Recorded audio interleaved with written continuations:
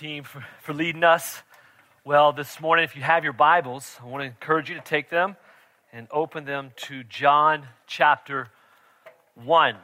John chapter 1. And we say a special greeting to our guests this morning. If you are visiting with us, we're grateful for you. If you're watching live stream, we say good morning to you as well. If you don't have a Bible, if you're new to the study of God's Word, there's some under the chairs there. I'd love for you to take that. It's a gift from us.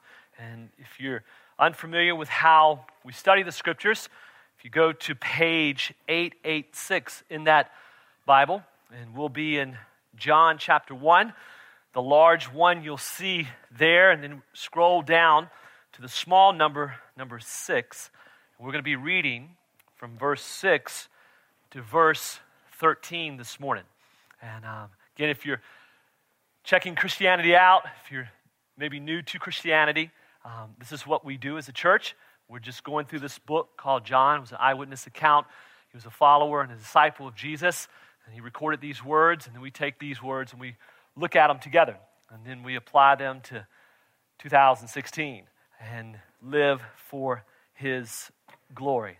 So, with that, let's look at this word, verse 6. Last week, we started really the study of this Bible and study of this book and walked through an amazing 4-5 verses there. And today, we'll pick up with verse 6. It says this: "There was a man sent from God whose name was John." Now, this is not John the author. This is John the Baptist.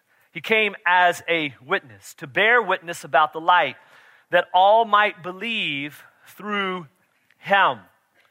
He was not the light, but came to bear witness about the light.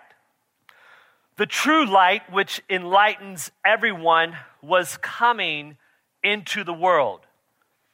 He was in the world, and the world was made through him, yet the world did not know him. This is Jesus, right? He came to his own, and his own people did not receive him. Verse 12, "But to all who did receive him, who believed in his name, he gave the right to become children of God, who were born not of blood, nor of the will of the flesh, nor of the will of man, but of God." Let's pray this morning. Father, this is an amazing text. It's an amazing book. And so this morning, we ask that you would teach us, that you would encourage us, that you would strengthen our faith, and as we have even sung this morning, that you would lift our eyes to see and to savor the greatness of this man named Jesus. So help us, we pray, in Jesus' name. Amen. Well, the response to Star Wars, The Force Awakens, that was released on December 17th, that Thursday, I know that because my son went to the 10 o'clock showing that night, has been nothing short of astonishing in that it has crushed just about every single record at the box office. The response has been remarkable. Fandango, the online ticket service, reported that Star Wars has broken their record for the most tickets sold for any film during its entire theatrical run. And that was all through pre-sales. Right? I mean, think about this. I've put this slide. I know it's kind of small. I'm just going to highlight a few things. It's quite crazy. It was the highest grossing film of all time in the domestic market at $800 million. It was the fastest film to reach $100 million. That took 21 hours. It was the fastest film to reach $200 million. That happened in 3 days. It was the fastest film to reach $300 million. That was in 5 days. And it just keeps going on all the way up to 16 days. It was the biggest all-time debut and biggest December debuted at $250 million. It was the biggest second weekend of all time. It was the biggest overall Christmas weekend of all time from December 25th to the 27th. It brought in just a small number of 296 million. It was the biggest third weekend of all time. It was the biggest Thursday preview gross ever. It was the biggest Friday of the weekend opening. It was the biggest Sunday of that weekend. And then they actually gave this stat. It was the biggest Monday, and it was the biggest Tuesday ever. On Tuesday, it brought in 37 million. What Tuesday does that? Right? It was the biggest Christmas day at 50 million. It was the biggest New Year's Day. It was the biggest opening week. Even global, the global response has been quite crazy. The film posted the highest global opening weekend of all time at 528 million. And it surpassed 1 billion in 12 days. Listen, oh, that the world would respond.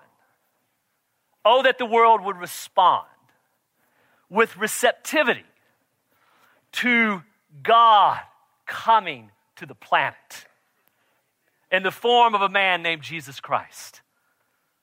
Oh, that the world would respond with such receptivity to God becoming a man.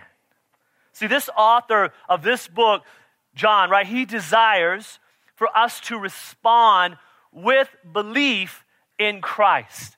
He even wrote in chapter 20 that these things are written, these things that he's going to write over these 20-some chapters, right, were written so that you may believe that Jesus is the Christ, the Son of God, and that by believing you may have life in his name. I mean, to be fully alive is to fully know the Savior and to respond to both who he is and what he has done. And last week we looked at who he was and what he had done. And this week, I want to show you this morning from the text that we read, 3 responses to Jesus. 3 responses to Jesus. So if you're taking notes, this is the first response I want to show you. The first response is that of reflection. Let us reflect the light of Jesus to the world so all will believe. Let us reflect the light of Jesus to the world so all will believe. Now, let's ask ourselves this question. Why this break from verse 5 to verse 9? If you notice verse 5, let's look in your Bibles together. And verse 5 says, the light shines in the darkness, and the darkness has not overcome it. Now go to verse 9. Verse 9 says, the true light, which enlightens everyone, was coming into the world. That seems like a natural flow of the text. You go from verse 5 about light to verse 9 about light, but verses 6 through 8 are there. And it just almost goes off about this man named John that was sent. What is the author trying to do? I think there's 2 things that are happening. I think, one, John is showing us that God's promise is being fulfilled. I believe he's showing that God's promise is being fulfilled. What do I mean by that? I mean this, right? Now, there's been massive prophecies about Christ in the Old Testament, and we see them come into fruition. We see them coming in verses 1 through 4. But then we see this mention of this man named John. He's John the Baptist. He's not the disciple John. He's not the author of this book. That was a different John. And God's promise is being fulfilled from the sense not only did God prophesy and promise the Messiah, he actually promised and prophesied that there's going to be a guy that's going to go before him. He's going to be a forerunner. He's going to be a witness, and his name is John the Baptist. Right? He's a messenger in one sense. Matter of fact, in Malachi, in the Old Testament, in chapter 3, verse 1, he doesn't even give his name. He just says, behold, I send my messenger, and he will prepare the way that will go before the Son. Right? So we see, I love it because in one sense it shows us that God cares about the details. Right? And that his promises, when he makes one, he comes through on it, right? And he says that there was this man, and he was sent from God.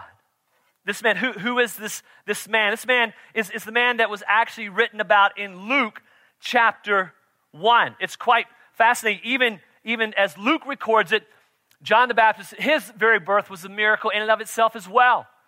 It's a almost humorous story in one sense, because in Luke chapter 1, you get the story of Zechariah, who is this priest, and actually the text says specifically that he was married to Elizabeth. She was barren, and they were both older. They were advanced in years. And then it says that Zechariah, was serving as priest because it was his division's duty of that time. So it was that time where he would be serving as priest. He actually goes in to the temple. It's the hour where they have the incense, and he's appeared. He goes into the temple of the Lord, it says, and an angel appears to him. And he says, and Zechariah was troubled, and you are troubled when an angel speaks to you. And fear fell upon him. But the angel says, don't be afraid, Zechariah, for your prayer has been heard, and your wife Elizabeth, she's going to bear you a son, and you're going to call him John. And you will have joy and gladness, and will rejoice at his birth. But then Zechariah just ends up saying, listen, now, how is this going to happen? Now think about it. He's the priest representing the people. He's in the temple. It's his Sunday. He's up, right?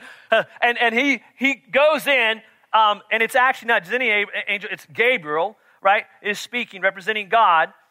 Speaks and says, "Oh, your prayer, you and your wife, you've been praying. We're going to answer that one, right? The heavenly has heard, and we're going to answer that." He's like, "How?" I mean, he unbelief is flooding his soul. He's like, "How in the world is this going to be?"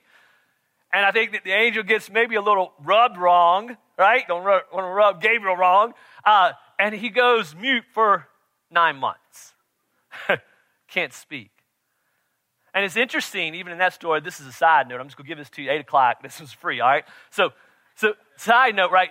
Mary's response when the angel comes, right? She says, "How will this be as well?" But if you could sense the mannerisms, I think Zechariah is going, now, how in the world is this going to be, right? For real, I'm old, she's old. Come on. I think Mary, right, she's not a priest, she's not representing, she's just a young girl. She's like, how is this going to be? I can't wait to see how God's going to make this happen, right? The question for us is, how do we respond when he answers? Or how do we respond when we pray? How do we respond? This is what's so interesting. God, I think he's showing us in these few verses that his promise is being fulfilled. It's one thing to show it in Jesus. It's another thing to just show us in this man who's called the messenger, right? But also not only is God's promise being fulfilled, but man's posture is being formatted in one sense, right? So John, the author, is reminding us in this particular passage that as followers of Jesus, we don't reach for the spotlight, we reflect the one who's in the spotlight. This is what's going on, right? He says he came to witness, to bear witness about the light, in hopes that all would believe, right? John wants us to get this. I mean, he says it actually twice, that John the Baptist was not the light, but he came to bear witness about the light. See, man's posture is being forward. God's, I think, reminding us that in one sense, it's not about us. It's about Jesus and representing Jesus and reflecting Jesus. Jesus is the one who deserves the spotlight, not you or I. And to bear witness, right, it's to give an accurate account of all that you know to be true. And John the Baptist would do this. He will say, and we'll unpack this in a few weeks, in verse 29, he will say, right, with great enthusiasm, behold, right, that means to take hold of and look at the Lamb of God who takes away the sin of the world. John the Baptist, he's the forerunner, he's the witness, he's on the witness stand in the world, and he is saying this about the long-awaited Messiah, right? He has come. He's the one on the witness stand that is coming to the world, and he's given an account of the reality of who Christ is. He's the one that's unpacking Genesis chapter 3, verse 15, that says, although the fall of humanity has come, and we are born sinners, we're born with this nature of sin. It's our bent, right, to disobey rather than obey. And that separation has caused this incredible tension between man and God. And John the Baptist is the one who's coming to say, listen, I'm bearing witness that the prophecy of Genesis 3:15, this first good news of Genesis 3:15 has come to fulfillment in Jesus, right? That we, born as sinners, separated from God, God in his love, in his kindness, in his mercy, did not leave us in that state, but sent his son Christ to live the life you and I could not live and die the death that you and I deserve, right? He was a propitiation, right? That word meaning he appeased God's wrath when he died on the cross. Then he was buried, and then he was raised on the third day to validate that he was who he said he was. We call this the gospel. We call this the good news, right? And this is what John the Baptist, he's a forerunner. He's a messenger, and this is what you and I are to be as followers of Christ, to be a messenger in one sense, to deliver the goods, right? To deliver this good news in a bad news world. Listen, John the Baptist would even say that he wasn't even worthy to tie the strap of Christ. He says in John chapter 3 that Jesus must increase and I must decrease, right? He wants his life to be spent making much of Christ. Think about your life for a minute. Think about my life for a minute, right? Think about what we spend our life making much of. Right? Think about the indictment that shows up, right? When you do that family photo at Christmas, right? And it's a miracle to get everybody lined up in front of the tree, and one's looking one way, one's looking the other. And then that moment, right? That moment where you got everybody going in the same direction, and boom, right? You take it. And then when you look at it and check it out, where do the eyes go? Right? Who are the first person that the eyes go to in the photo? Yourself. You want to check yourself out. I don't like that smile. My hair wasn't right. Right? We're not looking at everybody else, right? And what that's showing us that deep in our heart, right, we think it's about us. And what John is reminding us this morning is no, it's not us that are in the spotlight. We're to reflect the one who deserves to be in the spotlight, Jesus himself. Our kids, when they were younger, we loved reading this book to them. It was a great book. It was called Full Moon Rising. I don't know if you remember this. I'll show you a copy of the front of it. But this particular book, I'm going to read some for you this morning. This is a little story time, okay? As I love reading this book to my kids, and then God used it even in my own heart. But listen to this amazing perspective of reflecting the light of Christ. I heard a cosmic story and wondered if it's true the moon was stealing glory, and this is what he'd do.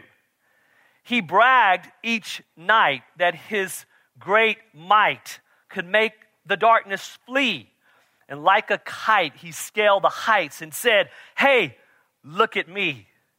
It's really strange, but he could change his shape throughout the year. His face would change, then rearrange, and sometimes disappear. He bragged that he could cause the sea to rise and swell each day. Then all could see how mightily he'd pull the waves away. He'd boast away and love to say, "I'm the greatest light," until one day a piercing ray showed him a shocking sight. He saw his pride, and then he cried for all he had done. For he had lied when he denied his light came from the sun. So now each night, a new delight. is what he loves the most, reflecting light with all his might. The sun is now his boast. So God, I pray for grace each day to find the joy that's true in all my days and all my ways in making much of you.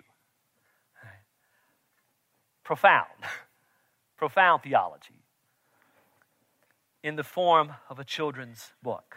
Right? Acts 1:8 says, listen, we are his witnesses when the Spirit of God comes upon you. And so the question for us, what are you a witness for? Is it your career, your hobbies, your interests? Is it the Panthers this afternoon? What are you consumed with talking about?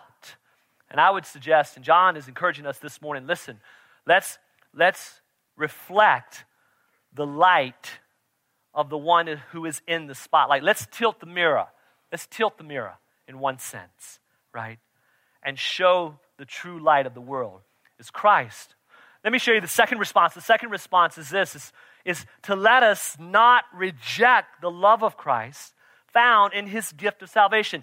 Let us not reject the love of Jesus found in his gift of salvation. Notice verses 9 through 11. Notice verse 9, this true light of God in Jesus, this true love of God in Jesus, in one sense, it enlightens, right? It enlightens everyone what's coming into the world. Jesus is the one who opens eyes to purpose and joy and being fully alive. Jesus is the one who enlightens by his Spirit to what is right and wise and pleases God. He is the one who sheds light on the situation literally, right? And we would be foolish to reject all that he is and all that he's done and all that he's said and all that he's saying through his word. C.S. Lewis, I love the way he thinks of this. He says, I believe in Christianity as I believe the sun has risen. Not only because I see it, but because by it, I see everything else. Right? This is the one. Christ is the one. He's the one to be at the center of our lives, as the sun is at the center and the planets, right, are orbiting around the sun. Right? The planets of your life, vocation, relationships, marriage, parenting, all these things. When Christ is at the center, as they orbit, right, they're not going to fly into chaos. There's going to be an ordering. There's going to be a sense of being fully alive, even in a hard world. So don't reject the Son of God, who has a word for every situation you're going through. Verse 9, notice verse 9, he says, he was coming into the world. Verse 10 says, he was in the world, right? Now, John's just reminding us again, and the world was made through him. We learned that last week. Now, John's building, watch this, John's building anticipation really for shock, in one sense, for the reader. He says he was in the world, and the world was made through him, yet the world did not know him. What? Not only that, notice what else he says. He says, he came to his own people, and they did not receive him. Now imagine this. Imagine this for just a moment.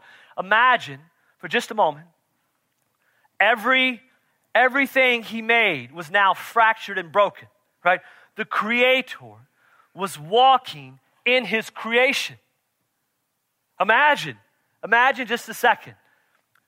The one through whom and by whom and for whom all things were made is walking now. He's taken on flesh, God Almighty, the Son, right? The second person of the Trinity, as we learned last week, Jesus the Christ, is walking the streets of Jerusalem, Nazareth, right? And it's fractured. It's broken.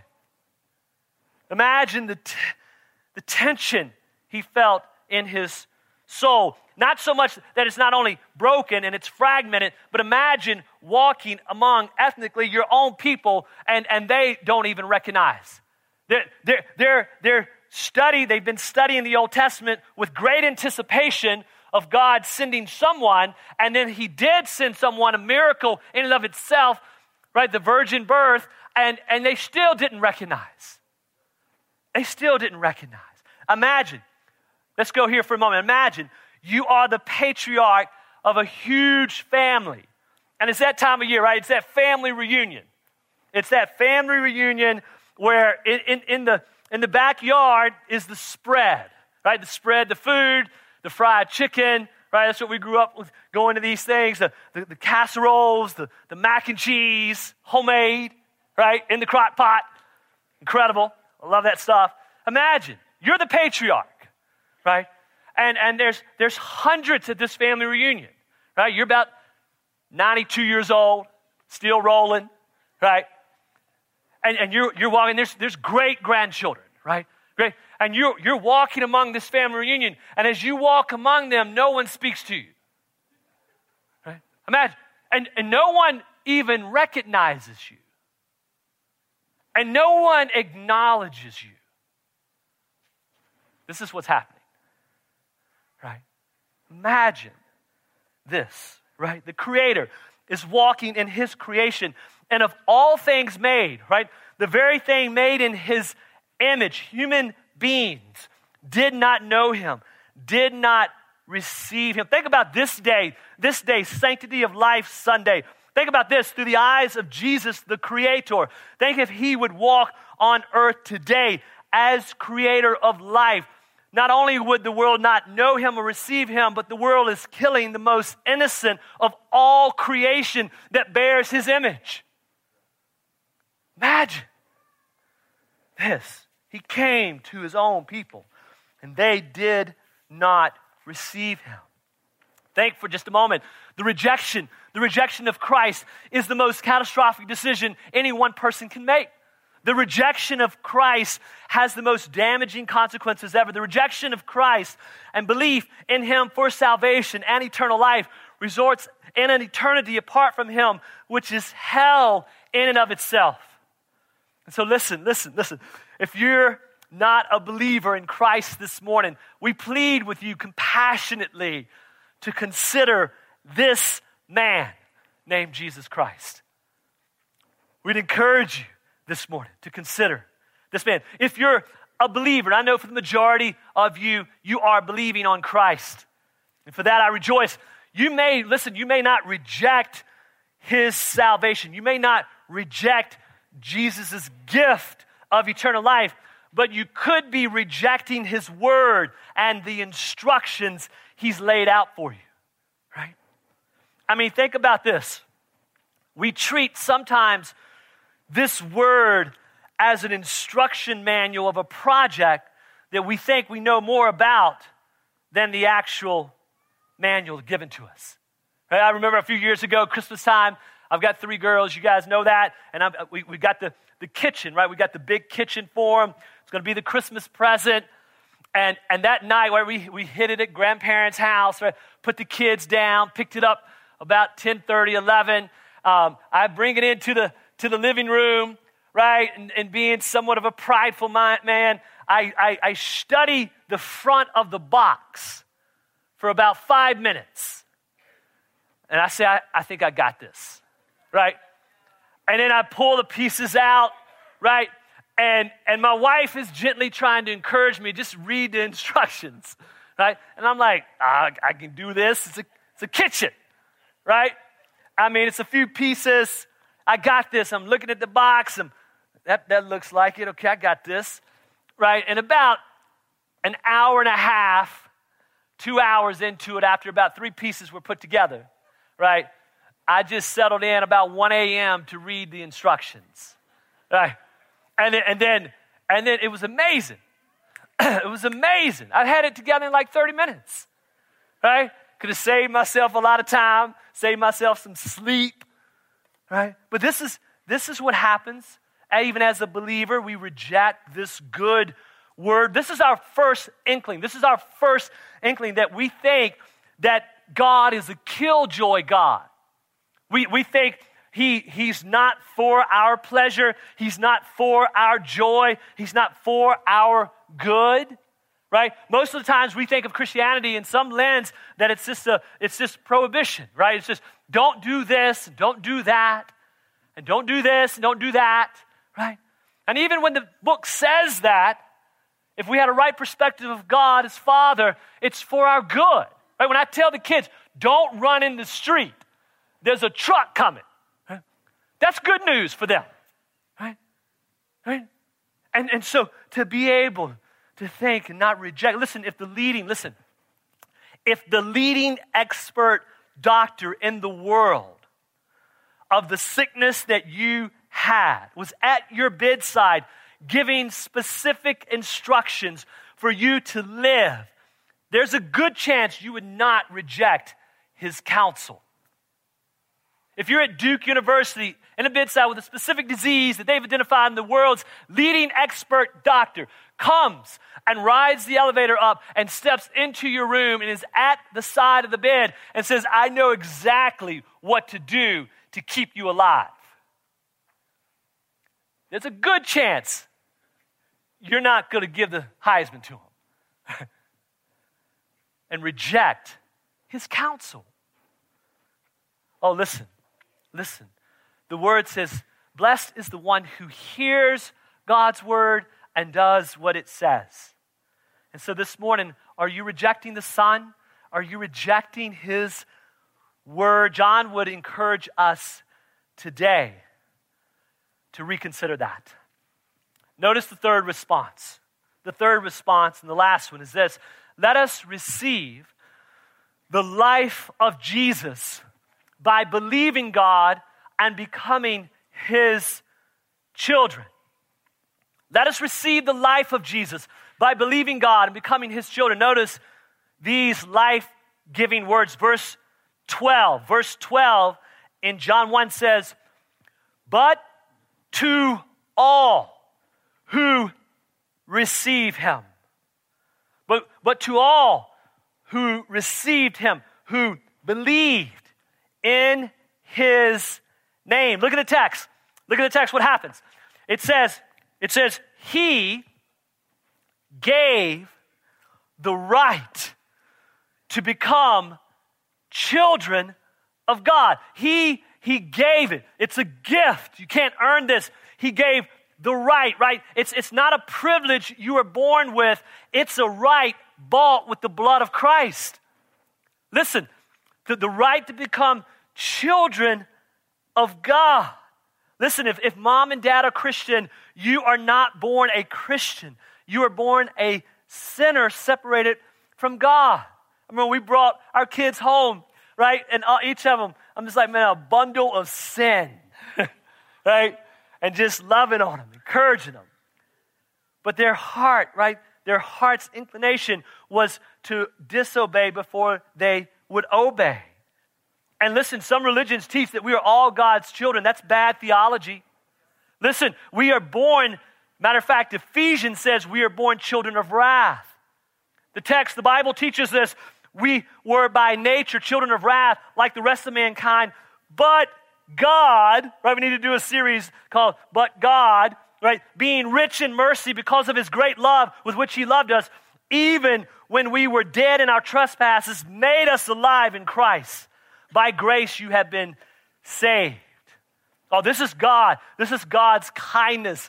This is what God, in verses 13, this is saying, listen, this is not of the will of man or the flesh. This is of God. God chooses us to be his children.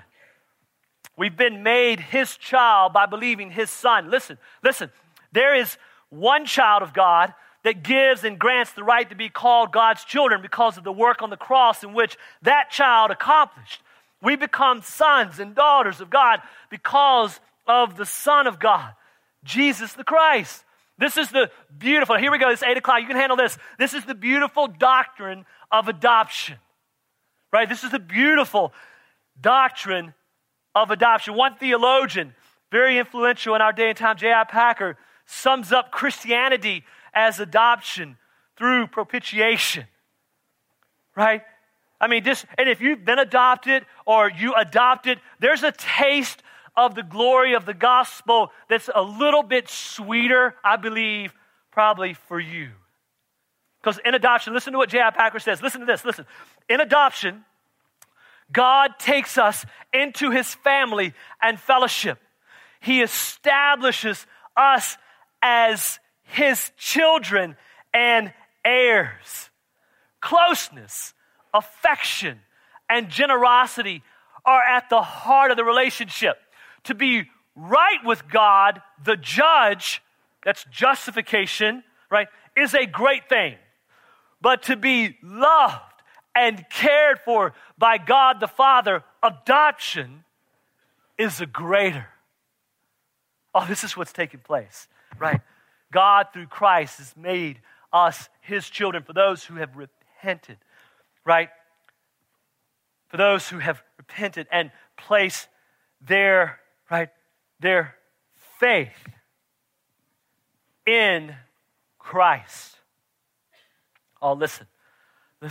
Just like my children, right? My children, they have the right to call on me at any time because they're my children.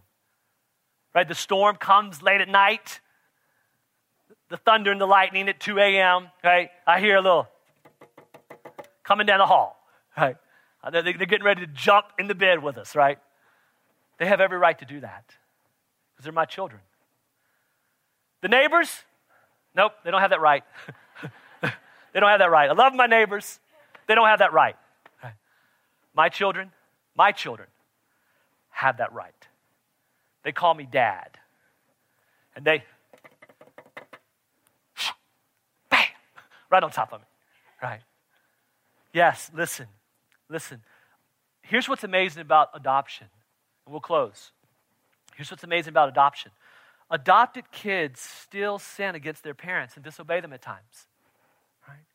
But they're still adopted. They're still loved. And they still have the right to call them dad. And this is the beauty of the Christian faith, right?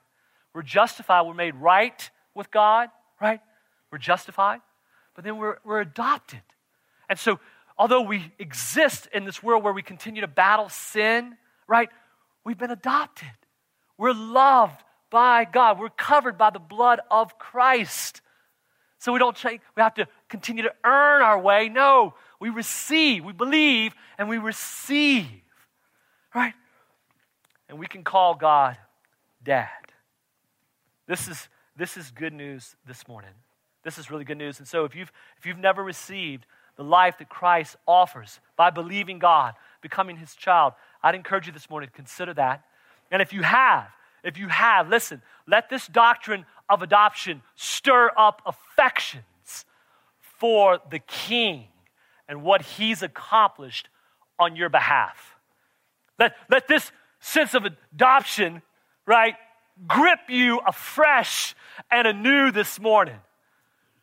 That God in his love sent his son, that while we were yet sinners, Christ died for us. This is good news this morning. This is real good news this morning. Let's pray. Father, thank you for this day. Thank you for this morning. Thank you for this 8 o'clock crew who I love. Thank you for the opportunity to walk through this text this morning in hopes that it would walk through us and that it would maybe grip our affections a little deeper. It would awaken affections. It would allow some of the things that so easily entangle us to be untangled this morning in one sense. To be untangled and to be able to fix our eyes fully on you. To be a witness for you, to bear the light, to reflect this light. God, help us to not reject your son or reject your word as truth that we could build our life on. And Father, help us to continue to believe on and in King Jesus. Fuel our faith, God, please. Continue to fuel our faith. We pray. We pray these things in Jesus' name. Amen.